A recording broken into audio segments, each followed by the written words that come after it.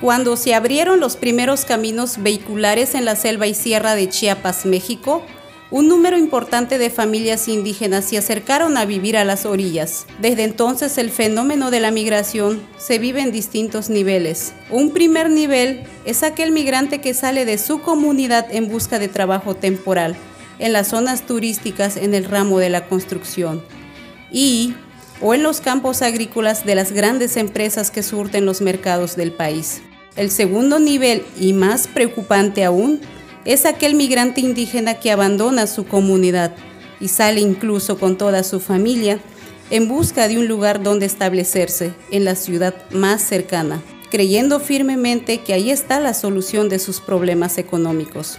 Como resultado de este desplazamiento humano, son la pérdida de la identidad, lengua, raíces culturales y la cosmovisión propia sin la menor esperanza de recuperación.